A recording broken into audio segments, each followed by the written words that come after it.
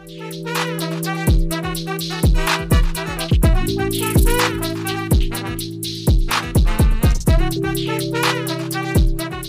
guys, welcome and thank you so much for joining me today on Free Thinking with Montel. And joining me is an old friend of mine, Mr. Paul Rieckoff. Paul is an Army vet who saw combat in Iraq. When he got home, he saw the need to better serve a new generation of combat veterans, so he founded IAVA, or Iraq and Afghanistan Veterans of America. IAVA has been accredited with an impressive thought leadership on veterans issues, as well as a raft of legislative accomplishments that have changed the lives of vets for the better. Having turned IAVA over now to its second generation leader, Paul is now the host of Angry Americans podcast, which is sought out. He's a sought after speaker and moderator. So I can't thank you enough, sir, for being a part of Free Thinking with Montel today. So thank you for being here. My pleasure, Montel. Congrats on the new podcast. I'm excited to join you. I'm always excited to be involved in anything that you're working on, man. You're an inspiration and a friend, and your appearance on my show continues to resonate, and I think we need you now more than ever, man. Whenever you want me back, let me know. I'd love to come back and be a part, man, because, just reaching out and trying to get America to get a grip is what we really need to do. A lot of people have seen you. They've seen you on CNN. They've seen you on Fox. They've seen you on news, all over the country, and you do such an incredible job. But for those who don't know a lot about your background, why don't you take us back for a second and tell us about, give us that synopsis of your military service. When did you enter? Did you enter after high school? Where did you serve and what rank did you achieve? Sure. I think for me, Montel, it started with my grandfather because he immigrated here as a teenager, illegally, didn't speak the language, and ended up serving 3 years in the South Pacific. My father got drafted in Vietnam, and I went to college. I played football. That was kind of my ticket to go to college and get an education. And when I got done in 1998, I really felt like I had to give back to my country. So I enlisted. I had a college degree. I went the hard route. My father told me not to join the Army and join something easy like the Navy or the Coast Guard. And so I joined the Army. He told me, whatever you do, don't join the infantry. And, of course, I joined the infantry. And I was really, a peacetime enlisted guy. Started out as a military police soldier and then went through officer candidate school, got my commission in the summer, I think June of 2001. And then 9/11 happened a couple of months later. My first activation was at Ground Zero on 9/11 in the New York Army National Guard. So I was there for a couple of weeks, volunteered for Afghanistan, didn't get called, went to Germany, did some training, and then was a part of really the first year in Iraq. Was an infantry platoon leader during the invasion phase, then kind of the initial chaos, then the what I think was kind of a bit of a lull, and then the emergence, and then the explosion of the insurgency. So I kind of saw 5 different phases. And then I got home and stayed in the National Guard for a little while, and then went full bore into advocating for veterans. We had one of my squad leaders was in Walter Reed, had lost both his legs. We had the first suicide in our unit, and things were not going well. And I felt like I had really to raise my voice. I didn't set out to start a veterans group. I had been a football coach. I worked in finance. I had no background doing advocacy or media. And I think the first interview I ever did was a live interview on CNN with Paul Azan, take us in the way back machine. And then things kind of blew up, and I had to get out of the Army because I was criticizing then President Bush. I was talking about policy. I was doing stuff back then, Montel, that people thought might violate the Hatch Act. Those were innocent times when we thought being in the National Guard and speaking up was violating the Hatch Act. Now you got the president doing political rallies from the Rose Garden and the White House. So times have changed, but that was my trajectory. I'm proud to have served, did my part, and it really helped shape my understanding of everything, policy, fatherhood, friendship. Everything was really guided by those times in the military. I'm so incredible that we share the Mustang route of getting commission. And I really appreciate that. A lot of people don't know, I was prior enlisted also, and then went to the academy and got my commission. So, and that's not to say that we are any better than anyone else, but there's an understanding that we get from actually having been in the enlisted ranks and then also in the officer corps. So thank you so much for your service, sir. And thank you for my father was enlisted. My grandfather was enlisted. A lot of my family was enlisted during World War II. And when I describe it to civilians, it's kind of like union and management.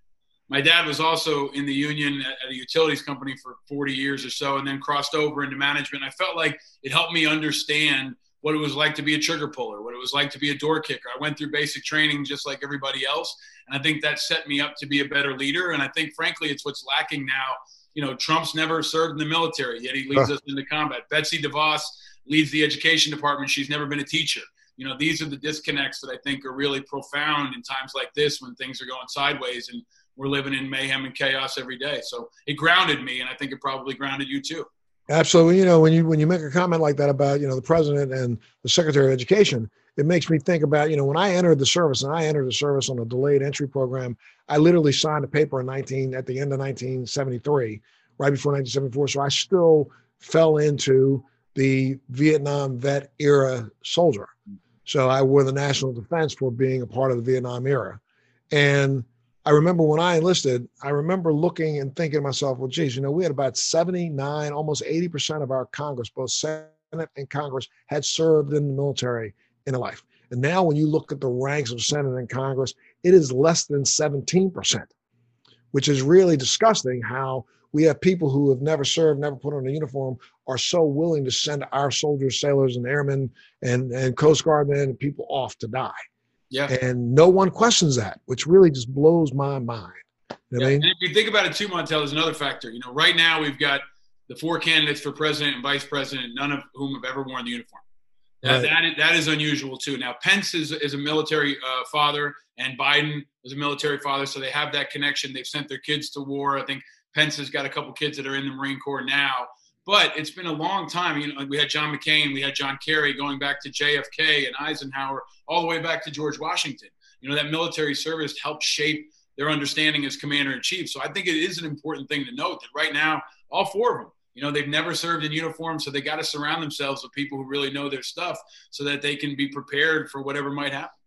And surround themselves with people who understand the role of the military, the constitutional role of the military, and not believe that they have a military that are private, you know, little toy soldiers that they get to play with on their own because they're theirs. You know what I mean? But we'll talk about that here during our discussion. Let's lead off a little bit with the, you know, I know it's like the elephant in the room, man. It's been the chaos of the last 7 days, which has been the chaos of the last 7 months, which has been the chaos of the last 4.5 years.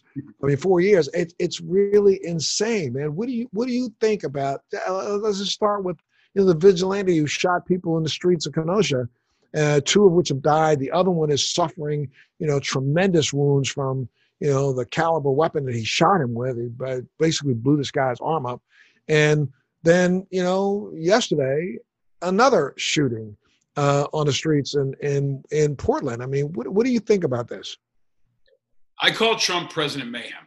I've called him that on my show for over a year now, because I think it really encapsulates his command climate, the kind of leader he is. He is President Mayhem. Everything he touches, everything he does becomes more chaotic, becomes more fragmented, becomes hotter instead of cooler. And part of why I shifted from my role as an advocate for veterans into the media is because I saw that as an existential threat to our country, to our future, to the world. I thought that Trump was potentially the most destabilizing force in our generation. I wish I was wrong, but it turns out I was right. And that's why I went into the media, because I'm an independent. You know that. We've talked about that. I felt like it was important for independents to speak up. And the media was my landscape to push forward ideas, to challenge authorities, to raise the voices of other people who were voiceless. And I think a lot of that has to do with challenging him specifically on his leadership, on his character, on his lack of integrity. This is all the things that are wrong with him as a leader coming home to roost. And some of it's long tail. Some of it happened when he first got elected. But this is what we got with this guy. And every day he confronts a problem, he makes it worse. Every day he engages with a situation, it seems to spiral further downward. He encourages violence. He's a racist. He's a divider. He's bad for our national security. And every day this guy is president, we are weaker. A hashtag I use all the time is our enemies are celebrating. I think every day we're shooting ourselves in the streets in Kenosha or in Portland, the Russians are celebrating. Kim Jong-un loves this shit. He wants to see us ripped apart as a nation. And I think that the way Trump has led this country is doing more damage now and into the future than Al-Qaeda ever could have hoped for. Like bin Laden couldn't have hoped for the shit that's happening now in this country. And it's because of this president. So I think, you know, we can't wait until January. If they can drop articles of impeachment every day, they should. Because if you think it can't get worse, think about how it was a month ago. Or remember, he's got his finger on the nukes. I mean, it can get much worse than this before January. When, let's say, Biden is elected, let's say that there's an inauguration on January 20th of next year, a lot can happen between now and then. So in my view, we've got to stop him. We've got to isolate him. We've got to remove his power, and we've got to contain him as best we can until we can remove him, replace him, and start to rebuild. I mean, there's been multiple individual leaders from around the world who said that you never have to invade America to destroy America. America would destroy itself from within. And that's exactly what we're doing right now. I mean, when you take a look at I'm blown away. I get up in the morning and I'm hesitant to turn on the news. I don't want to see the news anymore because every day I start my day off with something disgusting that sets my mood for the rest of the day. But now here he is talking about, even though we've got a governor and a mayor of one city saying, don't come, he's going to go insert himself. And for what? Now, let's go back, about 3.5 years ago, I remember seeing you on several different news outlets, and people would push back on comments like the ones that you're making right now. What do you feel about the fact that now, when you see some of these commentators, they literally look like deer caught in the headlights when somebody like you makes a statement that you just made? I think most of them are full of shit anyway, Montel. I mean, you and I have been in this game for a while now. I've been doing it for 15 years. I think there are a lot of people on TV who don't really understand the situation, who don't have relevant experience, who don't do their homework and get prepared for the conversations that we're having. And they have a lot of influence too. So I think that they are accountable as leaders for the environment they create, for whether or not they create peace or they perpetuate violence. And look, man, we could see this coming. You could see it. I could see it. We hoped it wouldn't happen, but in the military, you plan for what we call the most dangerous course of action, the worst case scenario. And this is not quite the worst case scenario with Trump, but it's pretty bad on the overall spectrum. And I think consistently we hope that he would moderate himself. We hope that Congress would keep him in check. We hope that the military would stand up and Mattis would hold him in check. And he continues to slam those guardrails and blow right through them. So I think this is the most important time of our lifetime. This is a time for real patriots to step forward. And it's a time for us to recognize that this can get worse to the point where we've got, if you could take a step back and think about, when would you imagine convoys of people flying flags invading an American city? That's what's happening right now in places like Portland, right? They're flying. I was blown away. I was blown away when I was looking at some of those trucks and the guys in the back, and some of them had on T-shirts that read "Marines for Trump." For truth. And I'm thinking to myself, well, these are veterans who don't even understand that you are being used by a guy who literally took 3 deferments, whining like a baby, that he couldn't serve because he had bone spurs. Right. Yet at the same time, he writes a book talking about how tough a guy he was because he was so happy that he was able to go and beat up old ladies who owed his father money in some of the slum tenements that he had. Yeah, I mean, one of the most insidious, most damaging things he's done is manipulate and co-opt patriotism. There's the old saying that when fascism comes to America, it'll come wrapped in the American flag and carrying the cross. If you saw the RNC, it was wrapped in the American flag and it was carrying the cross. Trump claims to own the flag. He claims to own patriotism. He claims to own religion. And those are things that good Americans, responsible Americans of all backgrounds, have to rip back from him. We have to pull back the mantle of patriotism. If you look at those convoys, for example, right? They're flying American flags that are manipulated. They put the blue line in them, and I know people say that that's in support of cops and firefighters. When you and I were in the Navy, there was no situation where we could play with the flag and change the colors and fly it, okay? Right. Even if you want to say you're representing the military, you're not representing the values that we stood up for. So this is a time for peace. It's a time for wisdom. It's a time for insight, but it's also a time for real patriotism. Patriotism that means tolerance and means peace and doesn't encourage violence and doesn't encourage racism. And I think that Biden actually had an opportunity, and I think he succeeded in some ways with Kamala Harris in reclaiming the patriotism that they've lost. For a long time, the Republicans have been branded the party of the military, the party of patriotism. The Democrats had to grab that back. And I think they did in part do that. They're shaping a new patriotism, redefining what it means to be American. And I think that's the key to the future. If they can't redefine what it means to be American, then we're screwed, Montel. We're going to rip each other in half, and our enemies are going to continue to celebrate. So I think it starts with electing Biden. He is, we can't let the perfect be the enemy of the good. He's not perfect, but he's good. He's a good person. He has some integrity, and he's our Jon Snow. If you like Game of Thrones, he's the one that we got. And we got to rally around him with all the tribes and beat the White Walkers, which are Trump and his minions, so that we have a chance in the future. And so I think it's time to stop quibbling. It's time to be united, and it's time to buckle down. This is the fourth quarter. Between now and Election Day is the fourth quarter.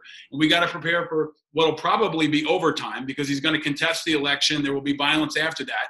Everybody's got to strap in and get ready for a long fight, but understand the fight's worth it. And our country's been through tough times before. We can get through this if we're united, if we have good leadership, and if we keep our eyes on the prize in the future. Like people like John Lewis and so many others have reminded us during tough times, we got to remember that there is a brighter future, and it's worth it, but it's going to take a lot of work. It's really incredible. Again, I listened to you and I'm thinking, as of yesterday, I was so disheartened by, listening to some of the rhetoric just espoused by even those who claim to want to try to bring America together. They never can articulate this way. And yet you put it together in less than a minute and really express what is really the true mission of all, should be for all of us. And when you say, you're looking at Biden and Harris, I mean, at least Harris was a prosecutor. And we want to talk about somebody who's a law and order person. Her record stands for itself. She has always been against petty crime, and always been for justice for those who have been abused by someone in our society. Yet we allow the media to spin that in a weird way. And in Democrats, I just don't know why they can't get out of their own way.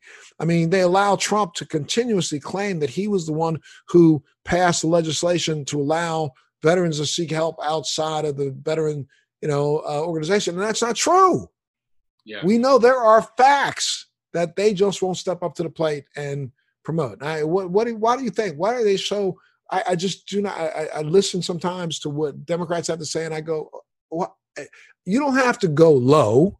All you have to do is start telling the truth with some adamance in your voice." You know what I mean? Yeah, I mean, I don't know if it was Mark Twain who said, "I'm not a member of an organized party. I'm a Democrat." Right? I mean, Democrats always eat their own. It's kind of their structure by nature. And it's part of the reason why I'm an independent, because I want options beyond the Republicans and Democrat, but there's also a reality here. I'm not even interested on some levels in having a discussion about the qualifications of Kamala Harris and Biden, because the alternative is devastation. Right? It's like saying, okay, you know what? I really wish this hamburger had a higher protein count, or it was a little tastier, or the cheese was better. And your alternative is poison. Okay, like it's not a choice between two hamburgers and one that's Kobe beef and one that's not. It's a choice between a McDonald's burger and arsenic. Okay, like that is our choice here. So we got to stop, microanalyzing Biden and Kamala Harris and get down to strategy. That's why I think Harris was actually a good pick, because the key to Biden winning is turnout, right? And picking Harris does motivate the base. It brings in women. It brings in more people of color. It motivates the black vote. These are the things that he's going to need to do to win. Every Kamala Harris convert or person who shows up is one in Biden's corner. So they got to start doing the scorecard, and they got to win this thing. Everything else is secondary. So I'm not even interested, frankly, on some levels. They're the horses we've got. We got to ride them at this point, and remember that the alternative is probably the end of our country. Right? Our national security will be compromised. We'll have race wars in the streets. And you don't have to imagine it, because it's happening right now. The Russians are celebrating. What people don't realize is the Russians actually attacked U.S. forces in Syria last week. 4 Americans were injured when a Russian vehicle slammed into an American convoy in Syria.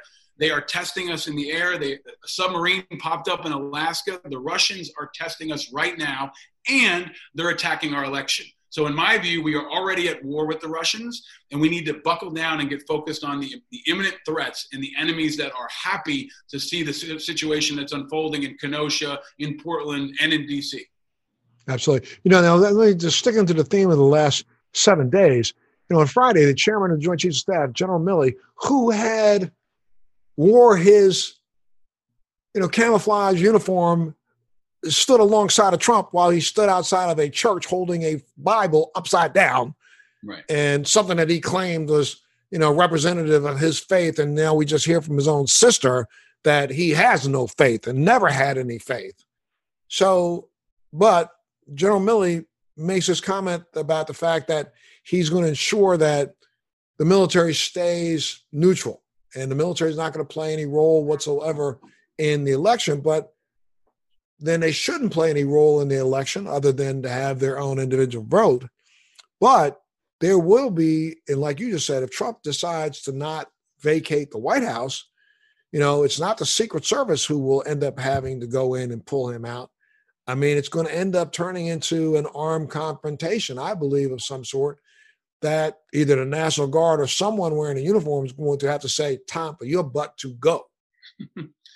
Yeah, I mean, we call my show Angry Americans because we started a year and a half ago, and I said, if you're not angry, you're not paying attention, right? And I think you have to pay attention to what's happening. You have to stay vigilant. And the question is, how do you turn that righteous anger into positive impact, right? Whether it was the civil rights movement or the gay rights movement or the founders, right? How do you turn your righteous, understandable anger into positive impact? And that's what's facing every one of us as individuals, but also the leadership in this country. And I think we got to break something down here. I think General Milley is a failure.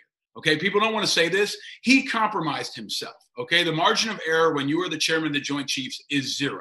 If you compromise your integrity, if you allow yourself to be politicized, he wouldn't accept it with anybody else. So I think if he really was upholding the true level of integrity that we require in a time of war, he should have recognized, and he did apologize, but he didn't resign. And I think he's compromised. He should resign. I think the Secretary of Defense, Mark Esper, is a complete sham. I think he's horrible. He has continued to side with Trump instead of our troops. He's a former Raytheon executive who would not recuse himself from Raytheon business when asked during his confirmation hearings. Only 9 senators voted against him, but consistently Mark Esper allows Trump to, for example, take defense money away from the Pentagon to build the wall. He allows Trump to abandon our Kurdish allies. He allows Trump to pull him in front of a church and politicize the entire military and send the National Guard in against peaceful protesters. So Milley's got to go. Esper's got to go. They all got to go. Because if you have worked alongside this president, in my view, you are complicit. Mattis left because he couldn't take it anymore. Plenty of other people have left, and now they need to be a part of the resistance that peacefully removes him from office. And if necessary, I think remove him in handcuffs. I mean, I think we have to show the world that there is accountability, and I think we will only show the world that there is accountability in America when Trump is in handcuffs. And I think he's violated enough laws at this point that we can make the case, but we need to have a trial for Donald Trump in the same way the Iraqis had a trial for Saddam Hussein, the way we had trials in Nuremberg. Like, the damage that he has done to this country and to the world must be held accountable, a fair trial, an open trial. But the day he leaves office, I hope they start the trial and they start the examination that will be necessary to hold him accountable. Otherwise, the world's going to laugh at us. The world won't. But how can we hold a trial when we have Republicans in the Senate who are just as complicit as he is? Hey, Montel, you know what I'm going to say. Put them on trial too, right? I mean, we didn't sit around after, they're not the Nazis, okay? This is not fascism in the way we know in the past. But what they have done needs to be held accountable. We've got, 10 Trump allies now that have been indicted or put in jail at this point. So there is a trail of accountability. We need to extend that all the way through. For example, the Russian bounties. If Secretary of Defense... Let's explain that real quick. I'm going to let you do it. But go ahead. Make sure everybody understands. This fool claims to be the commander-in-chief and knows by fact, this was information that was given to him over a year ago. Yeah. That the Russians had put bounties on the heads of U.S. soldiers, the same soldiers that are sitting in the back of those pickup trucks shooting paintballs at people, spraying bear spray on people, claiming that I'm a Marine for Trump, knows that Trump literally allowed the Russians to pay Taliban to kill a brother soldier. Right there alone, that seems to be the reason why you could walk right in the White House and put handcuffs on him and walk him right to jail. Well, you laid out, the scenario, right? And here's the way I would boil it down. If Esper, the Secretary of Defense, knew this was happening and did nothing, he's responsible. If he didn't know, he's responsible because the briefings are now well documented. Same with the president. If he says he didn't know, then he's at fault. If he did know and do nothing, he's at fault because we cannot allow the world to think that you can pay for the lives of American troops because this creates open season on every one of our troops all over the world, not just in places like Afghanistan, but in Africa, in Europe, in Germany, anywhere our people are. If they think that you can get paid and Americans will do nothing about it, which even to this day, over 2 months later, Montel, the president has still not said, I condone this, I don't accept it, there will be repercussions. He has still not said that. And so I think it's a continuing part of his effort to disrupt, dismantle, demoralize the key institutions that are essential to our national defense. Not just the military, but the FBI, the DNI, the CIA, the Justice Department. I'm holding an FBI coffee cup today because I spoke at the FBI a couple of years ago. I have friends in the FBI. Can we imagine a time when the United States president would be consistently attacking the FBI? That's where we are right now, right? He continues to do the work of our enemies for us. We need to call it what it is and approach the fact that this is continuing to endanger our national security overseas, here, in your own backyard, every single day. And that's how high the stakes are. You could sit here and go, oh, it's not that important to me. Well, think about how important it can be when our enemies celebrate this kind of weakness and division and exposure. And when he does things like remove a few thousand troops from Germany, right? Which is what the Russians want. While you're not looking, while you're paying attention to all the rioting and everything else, Trump pulls close to 10,000 troops out of Germany that are supposed to be there, not just to support the Germans, but to serve as a strategic lily pad if we need them against the Russians or anybody else. So he continues to do things that hurt our national security. And that's not a political opinion. That's a strategic analysis. Look at the numbers. Look at our defense posture. If you were playing a game of Risk when you were 16 years old, think about when you move a bunch of your guys away from the bad guys can move closer. It's pretty simple. And that's what's continuing to happen over and over again. And I wonder, I'm going to take a little break because I got to pay some bills. Let me do that. But, and maybe you can address this when you come back.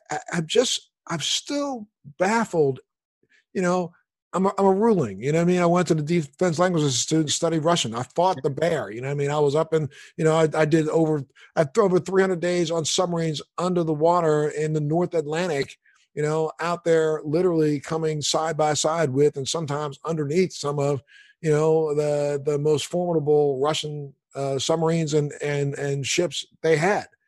And I think back now, was I just wasting my time when I was in the military? Was I really protecting to now turn it over to some asshole who's willing to just say, here, you take it all?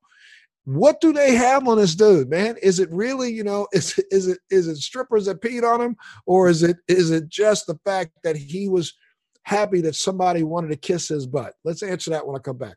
I'm going to take a little break, pay some bills. You've been listening to Free Thinking, and our guest today is Mr. Paul Rieckoff, the founder of IAVA and an American treasurer who speaks the truth. We'll take a little break. We'll be back right after this. Welcome to Free Thinking with Montel today, and my guest today is Mr. Paul Rieckoff, who is the founder of IAVA, that's Iraq and Afghanistan Veterans of America, and now is literally out here right now trying to make America stop for a second in its tracks and think about whether or not there's even going to be an America after November 2nd. Paul, thanks for being here with us today, sir. My pleasure. It's always an honor. I'm just a dude in his garage, right? I mean, that's where we are now is, it's gone back to basics. We got to pick up and fight and push forward with whatever we got, right? And that's what I'm trying to do. That's what you're trying to do. And I hope that this conversation will motivate other people to get off the sidelines. This is not the time to be on the sidelines. If you've never been involved, the future of your country and the stability of the world hangs in the balance. No big deal. It's just the future of the world. So I hope that people can understand how high the stakes are. De La Soul said stakes is high, right? Stakes has never been higher than right now. I get in arguments sometimes with a very close friend of mine. My publicist is John Franks, and he and I literally will argue back and forth sometimes. Just and I have never in my life been the glass is half empty guy. I've always been the glass is half full guy. But I got to tell you something. In recent weeks, it's hard for me to see that glass half full. and I try my best. I love to have conversations with John because I get to like vent and get it all out. You know what I mean? I say all the negative things I could possibly say, like, like I can't believe that we have so many people in this country who believe and support this butthead. And he reminds me that, the numbers aren't as great as I perceive them to be. But then again, when I hear conversations like, I don't know if you know, my wife is Caucasian, and she has friends that she's talking to, and, friends that are on, Instagram and other stuff with her. And, these are really well-meaning, very, very nice people that I've gone to dinner with, people that I've had relationships with. And I'll hear them ask a question of her to ask of me. Montel, what do you think about XYZ? And then I realize that they really literally have an opinion that blows my mind. It's like right now, people saw what happened in Portland 2 nights ago and believe that this was black people because the president keeps saying that, it's those, Black Lives Matter people, when they don't even recognize that Portland has been in a city in unrest for now almost 100 days straight. And the groups that are desperate groups up there, and I'm not, saying this as some sort of a racist statement, but are majority Caucasian. Right. You take a look at the streets of Portland where the battles are going on. These are Caucasians fighting Caucasians. These are kids, rich kids who have come out as part of this Antifa thing that are out here in the streets saying that they want anarchy. And, there are other rich white kids that are on the other side of this coin, yet the president stands in the Rose Garden or stands at the White House and tries to make it appear to be black on white, where we know for a fact, even still till today, right, the FBI numbers will say unequivocally, you are less likely to be hurt by a black person than a white person. You, Paul, Montel, I'm more likely to be hurt by a black person than a white person. Right. That is a fact. 91%, 92% of crimes against people are from people that they know. Yet this president has turned this into just a racist powder keg. Yeah. What do we do to try to make people understand that they're listening to bullshit and not listening to truth? You say glass half full or glass half empty. Here's the deal. The glass is cracked. Right. Yes. And he's cracking it more by the day. And there's nobody out there who can really objectively say he's making things better.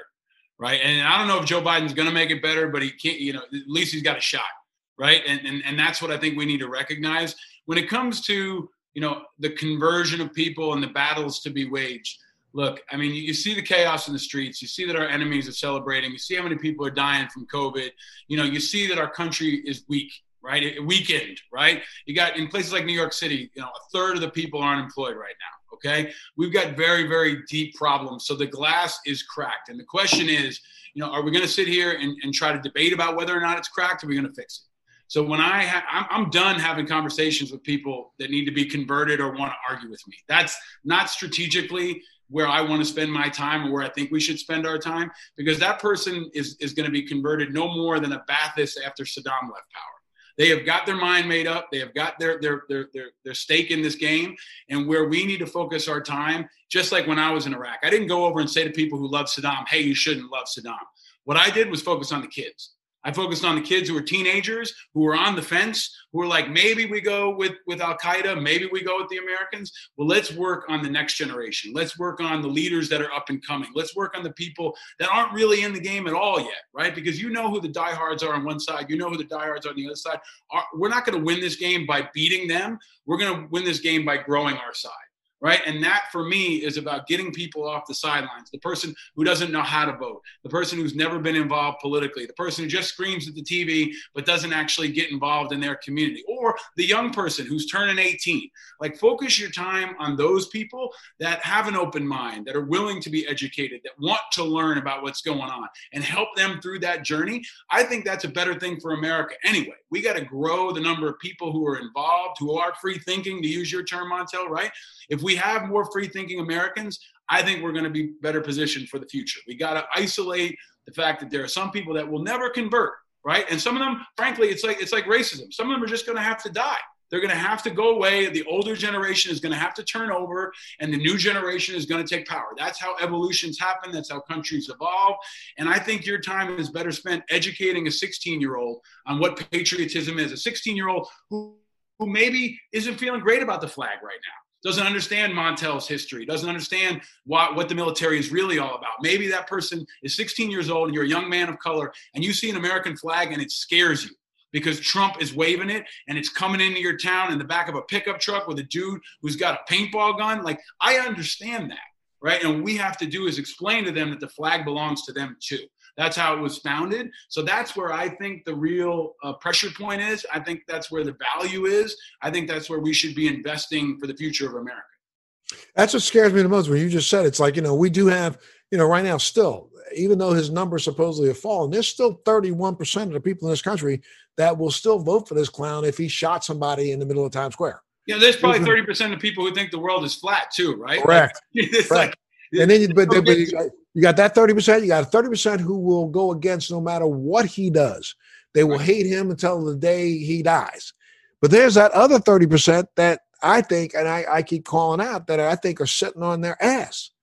And I got to figure out, how do we push them to get up off their butts and say, no, this is not good enough. I literally heard a couple of kids, I should say kids, but the younger people make a comment about, well, what makes America so great anyway? And I heard that. It didn't jump into the conversation, but I was like, really? So what do you want to be Russian instead? But you know what? I think we got to start with understanding where they're coming from. And maybe for a lot of people, it hasn't been great. But here's one thing I wanted to raise that's in your wheelhouse, okay? We just experienced the DNC and the RNC, and I think the parties fail us in many ways. That's why I'm an independent. That's why I encourage people to be unaffiliated unless they're really dedicated to the principles of a party, which for the most part they don't even know. But I think the Democrats missed a really good opportunity to motivate turnout, to engage people, to capture young people, and that's marijuana. Cannabis, marijuana, descheduling, legalization. If Joe Biden had stood up and said, vote for me and I will legalize marijuana, those people are off the sidelines. Those people are involved. They care about that one issue in the same way people care about choice or care about guns, right? There's a lot of issues that are out there that have been hit before. But I think the Democrats and Biden are still being weak and afraid to touch that issue. But I can't think of a single issue that would turn out more young people right now than cannabis. And I think the Democrats are being weak and they're afraid to take it on. And that's still a weapon they have that they should activate as much as possible, as quickly as possible, to help them win. I agree with you, but I got to tell you something, dude. I am so afraid that Uday and Kusei are going to figure out how they can convince their dad to make some money off of this. And then that'll become the Republican mantra. It already is in a way. Yeah. We take a look at the fact that we let McConnell push through the hemp bill. Okay. We let him push that through because he recognized how much value that would be to his state of Kentucky, which is really weird to me. If we take a look at, let's go back to 10 years ago. How come all of a sudden, his net worth jumped into the 30 millions, and it used to be like around, 2 or 3 million, which it shouldn't have been that high anyway, but it's in the 30 millions now. And take a look at the majority of the Republican Senate. And these are guys who walked into office who didn't seem to have huge personal net wealth. And now all their net wealth seems to be going up. And, I'm reminded of the saying that I think Johnson had said, tell the poorest white man that he's better than the best black man, and he'll let you take every penny out of his pocket. I'm paraphrasing, but that was basically what the phrase was. And that seems to be what's going on. Yeah, but here's the opportunity. The poorest white man in America benefits from the legalization of marijuana. Absolutely. And that's the case that needs to be made, because now, like, I'm in a rural area right now, okay? I'm in an undisclosed location, but I am in a rural area. Okay. And this area has been devastated by opioids. It has serious economic issues. It has been left behind in many ways. Okay. And if Joe Biden stood up and said, I will legalize marijuana, it will help with the opioid issue. It will empower veterans who are dealing with many issues. You and I have talked about this. I've been a leading voice on cannabis for veterans for medicinal reasons, but also for economic reasons. I think this is an example of a winning issue. If Joe Biden cut an ad and just ran it all the time and said, my name is Joe Biden, I will legalize marijuana, vote on November 3rd. In the White House, November 3rd. There are a few things that will move more people that you need to move than that. All the fear, all the sky is falling shit. I think this is still, it amazes me that they haven't pulled it out. And it might be because they still think they're winning. right? It feels like that thing they're going to activate 30 days out or 15 days out when they're not sure if they've got Trump, right? But this is an entire flank from a strategic standpoint, a policy standpoint, an economic standpoint, a healthcare standpoint that amazes me that they haven't activated yet. And in their absence, I think, activists like me and you have to, because we know that a guy like Biden is going to be open on these issues much more than Trump. That is a reality, and we got to hit that hard and hopefully get more people involved on that and other issues. I think he would be more open if, in fact, his running mate were to do what she keeps claiming she does, and that's support initiatives around cannabis that we've not been able to get her to actually step up to the plate and do. Yep. But I think you're right. I think you're absolutely right, 100%. Now, let's go back. And again, this is in the, part of this is from misinformation. I mean, Biden still, his last comments on cannabis are misinformation comments that he's made for the last 20 years, that he still thinks it's a gateway drug. He still thinks that it's bad for you. I can't believe that no one sat him down and schooled him. I'd love an opportunity. I've reached out to him, trying my best to see if I can have a conversation, and nobody wants to have a conversation because I think they're a little afraid. They think that this may come back the wrong way at them, but they don't recognize how many people, and especially since we've been in this sequestered at home state, we now start to realize that cannabis is being ordered for delivery in homes. Every single state that passed a medical cannabis law has made it an essential, product. So all the dispensaries have remained open, and people are having that delivered and they're not having, a fifth of vodka delivered. So you're right. They need to catch up a little bit here. Yeah. I mean, look, politicians aren't leaders for the most part. They're followers. They follow the will of the American people. And I've dealt with every president since I got home in 2004. I've been aligned with them and I've been against them. Somebody like Barack Obama, would eventually get to a position, but oftentimes we had to put pressure on him. The activists had to put pressure on him, coordinating with the media and the grassroots to move people. That's how you get gay marriage through. That's how you get everything through, is through the movement and through activists. It's not through politicians. Biden needs to be moved. Right. And if the drumbeat is consistent and the activists are focused and the policies are clear and the case is made, then he can either lead, follow, or get out of the way. Right. And I think that's the imperative right now for us on this and on everything. If he's not moving fast enough, we need to bring some pain through the political process to make them move. But the pain is the fact that we got 36 states in the District of Columbia right now that have passed laws allowing for the use of cannabis. Come on, that's more than half. I am in New York State right now. People are leaving here and driving to Massachusetts and spending a couple $100 and then driving back over to New York. It's happening in states all across the country. There was what I call the green migration about 10 years ago, when a lot of severely wounded vets who found pain relief in cannabis moved to places like Oregon.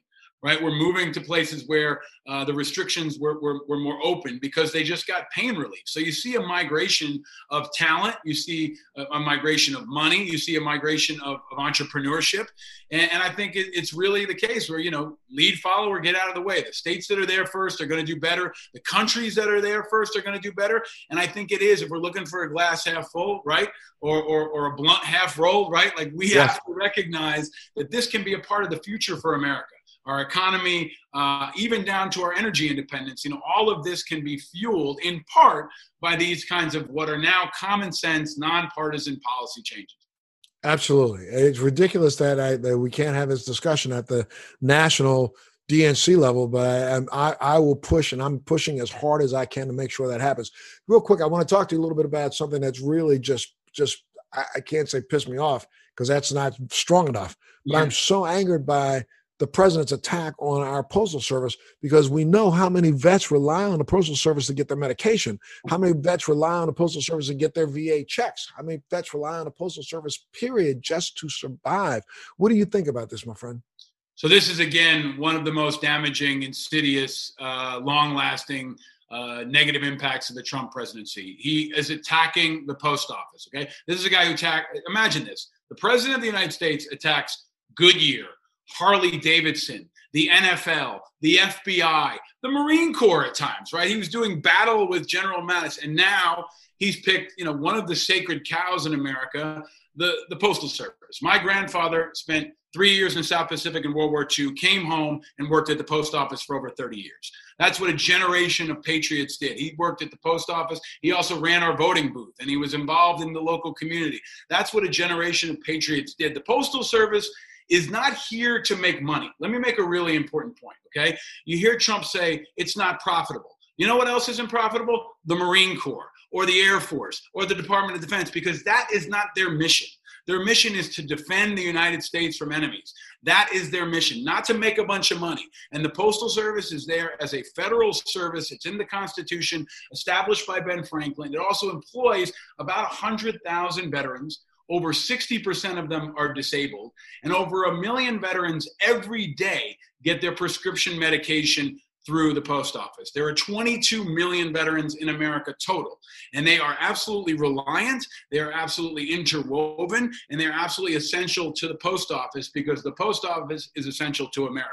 So and a lot of people don't know the reason why the post office has not been as financially solvent is not because it costs so much to run the post office. It's because the Postal Service's budget has been gutted, and the money has been taken out of the Postal Service that was supposed to be there and used for other things. So, if we really went back and looked at the last 10-year history of the Postal Service and see where the money goes that actually is supposed to go through, it's just like what's supposed to go into the military. This president has taken the money out of the military budget and gone off and trying to put some rocks on the border, claiming to be a wall. They have taken money out of the Postal Service for all other forms of what they consider essential services that have nothing to do with the post office. Yeah, well, there's the old saying in the military, the strategy is for amateurs, logistics is for experts. Right. The Postal Service is logistics, right? The Postal Service is a lifeblood to this country, to our economy, to our history. Now, what's happened is a lot of people have hijacked that, right? There are plenty of people who say, hey, post office is cheap and free, so I'm going to push a bunch of stuff through the post office. But the post office hasn't been modernized and supported and well led to compensate for the changing environment. I mean, this is the Pony Express one day evolved, right? But if you look at your local post office, see when the trucks have been updated, see when the last time the people got an increase in staffing was, look at the age of the people working at the post office. The post office can be modernized. It must be modernized. But in order to do that, it needs to be respected and it needs to be valued. Right now, the president doesn't value the post office. He doesn't care if it succeeds or fails. And in many ways, he's rooting against it. The private interest, including the leader of the post office right now, who has controlling interest in competitors to the post office and contractors, he personally benefits when the post office fails and they have to hire an outside company to pick up that work. So it's just another example of the conflict of interest. It's how Trump is weakening America. An attack on the post office is an attack on America, on our veterans, on our economy, and in some ways, really on our national defense. When I was in the military, I depended upon the post office. You depended upon the post office. Active duty people still vote thanks to the post office. So correct. You deny them their most essential right to vote if you attack the post office. So I hope it blows up in his face. I hope people see it for what it is. And I think it is the kind of issue that actually can hurt him. It shows his arrogance. It shows his lack of discipline. When he hits the post office, I think it's bad for him. He may not realize it, but I think it's the kind of thing that will hurt him at the polls in November. And that's the kind of thing that the Democrats need to not just, talk about for 2 days and let go and try to move on to the next issue. They need to stay on this issue. That's part of what I think is part of the problem right now in this particular race is that, they are so quick to try to play catch up to the last tweet rather than stay focused on what will make all the future tweets just seem ridiculous. Strategy is hard, right, Montel? You know that as well as I do, right? Strategy is hard, and it requires discipline, and it requires key leadership, but it's essential. Because if right now we got a president who's playing, checkers, and we got Putin playing three-dimensional chess. I mean, the post office is so essential. When we were in the military, we say there's two things you don't mess with: our food and our mail. Right? Correct. Even ammunition. Like if you ask most soldiers, said, "Hey, food or ammunition?" You know what? I can do a little less ammo, but I need my food. Correct. I need my mail. Right? You don't mess with those essential things. So I think the Democrats are lacking in a strategic vision. I think they're lacking in clear leadership. Biden is the leader by default. Obama's starting to jump in it. times. I think we need more Obama. I think that's good for America, and I think it's good for the future. But we need everybody else involved. I mean, that's the bottom line, is you can't sit in the sidelines and wait for Joe Biden to fix everything. At your local level, whether it's a pothole or the cannabis reform, you can get involved, and that's how this country was created. And that's really what makes this country great, is the local community citizens, the activist citizens. There's an old saying from George Washington: when we assumed the soldier, we did not lay aside the citizen. Right? We all need to be active citizens, and that is the only sure key to the future for this country. And let's also make sure we remind people that when George Washington went into his Mason tents, they weren't flinging around lanterns with incense in it. That was lanterns using hemp, tobacco. And if I remember back then, they weren't testing to see if it was below 0.01% THC.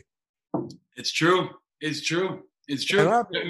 People don't want to admit, they don't want to understand that this country was built on cannabis as much as it was built on anything, on hemp. And back then, again, we didn't make a distinction between, 0.01% THC hemp. We had hemp that was growing probably around 1 to 1.5 to even 3% THC. And people were routinely, again, go back in time. This was a time when, people weren't sleeping on beds, man. There was no air conditioning. There was no heaters. People were drinking, 3.2 beer every day or 3.2 water, because they had to process water to kill the bacteria in the water. So they had to have, babies were drinking alcoholic beverages back then in this time. So we got to get a grip and understand there's nothing wrong with a little cannabis, and there's never been anything wrong with it. As a matter of fact, for the last 5,000 years, right? Yeah. I mean, I think, look, Donald Trump is like a drunken, abusive stepfather. Yeah. Okay. Came into our house and beat up our mom and wrecked the house and pissed off the neighbors and crashed the car and ate all the food and screwed everything up. Right? Peeked in the bedroom when your younger sister was changing her clothes. We got to get him out of the house, okay? And we got to rebuild. We got to rebuild our house. We got to rebuild our family. We got to rebuild our neighborhood, right? And that starts with common sense stuff like infrastructure. It starts with understanding the importance of things like the post office, but it also starts with basic integrity. And that's why I go back to it. Like, you may not like Joe Biden, okay, but he's a good man. And after this kind of devastation, sometimes what you need in that house is a social worker. Or an old man to come down the street and say, you know what? I knew what it was like to be in an abusive house. I know what it's like to lose things. I might not be able to fix everything, but I'm here to tell you I understand. And this entire Trump administration has been a tragedy. It's been a tragedy for America. It's been a tragedy for the world. We need someone who understands tragedy. And Joe Biden understands tragedy. And that's enough for me right now to at least give him the shot to help us put a team together that can rebuild going forward. So it's Biden or nothing. I mean, there is no alternative. It's a hamburger you may not like, or arsenic, right? It definitely isn't Kanye West. Yeah. It definitely isn't Kanye West. No. And this is what we got, So, leadership is about choices, right? And understanding there are no perfect solutions, and taking the best move you can, rolling with it, and trying to put everything you can behind it. And that's what we need to do as a country right now. And it's voices like you that are going to be that clarion call to help people understand it, man. And the real work starts. This is one thing I do want to tell everybody. Strap in, because there's no easy solutions. It's just like combat, right? Like, November's going to come and it's going to go. January is going to come and going to go. And this is going to be a long slog. So prepare yourself mentally. Work together. Let's get the team right, because we're in for a very, very long slog, but it's going to be worth it, and we can do it. I'm almost out of time, my friend. So first off, if somebody wants to hear more from Paul Rieckoff, where do they go? How do they hear more from you, sir? They want to listen to your Angry American podcast, or they want to just hear more about the IAVA. Where do they go? Yeah, you can go find me anywhere on social media, but Angry Americans is the podcast. It's a weekly podcast. We're independent. We talk to leaders like Montel, who come from all backgrounds, who are iconic, important, and inspiring Americans. I also break down the news and have a focus on national security, defense, veterans issues that may not be on your radar. We've talked to everybody from Ambassador Susan Rice to Ron Perlman, to Sarah Jessica Parker, to Medal of Honor recipient David Bellavia. I talk to Americans that will inspire you and will educate you and can help us move forward. We got some other projects coming through as well. I'm the president of a new independent media company called Righteous Media. So we're going to be cooking up some other independent voices that hopefully can bring people together and move us forward. I encourage you to support IAVA. You can find them online. They are a nonprofit veterans group doing really, really important work. I got to take a minute to tell people that veterans have been devastated by COVID. We don't even know how many veterans have died, but when you see an old man die, there's a good chance it was a World War II veteran, right? And thousands have died in veterans hospitals. It's way underreported. They are at very high risk. Vietnam veterans, Gulf War veterans that have Gulf War exposure, that have Agent Orange, they are highly vulnerable to COVID. So I really want to underscore that our veterans can also be part of the future. They can help us tackle this problem, but we have to recognize that they've already been devastated and they are extremely vulnerable, and that has to be a focus for all Americans. So support IAVA, support all the other veterans organizations in your area. It's about meeting the need, but it's also about building leaders for the future, because these are men and women who've been through some shit, just like Montel has, and they're going to help us, chart the path forward. Thanks so much, Paul, for being a part of the show today. Free thinking is what it's all about. We need to get more free thinkers like yourself. And look, if you want to team up in any way, shape, or form to push forth this agenda of getting the Democrats to recognize that all they have to do is say, we are ready to legalize cannabis nationally to win the election, I'm ready to help you do that any way you want to do it. Okay. I think, right now, I think we just need to make T-shirts that say Joe Biden will legalize weed. Even, it doesn't even have to be true, frankly. That's what Trump has shown us. If you say it enough times, people want to talk about it, want to think about it. So if Joe Biden's not willing to make that case, we're going to make it for him. But I think the reality is that we need to get to work. That's just one issue. And I'm grateful for you. I got to tell you how grateful I am for your leadership, your perspective, your wisdom. I say all the time that I want to talk to folks that bring light to the heat. And I think you continue to bring light and valuable perspective and integrity, and that's what we need in times like this. So I'm grateful for your leadership and your friendship, man. And I've always got your back. Thank you so much, sir. You always have a home here, and anytime you want me back on your podcast, I'm there. Thank you so much. And thank you all for tuning in and watching Free Thinking with Montel. And our guest today has been Mr. Paul Rieckoff, who is really just a great American patriot, one who has spits the truth. And that's what we need so much right now, is truth.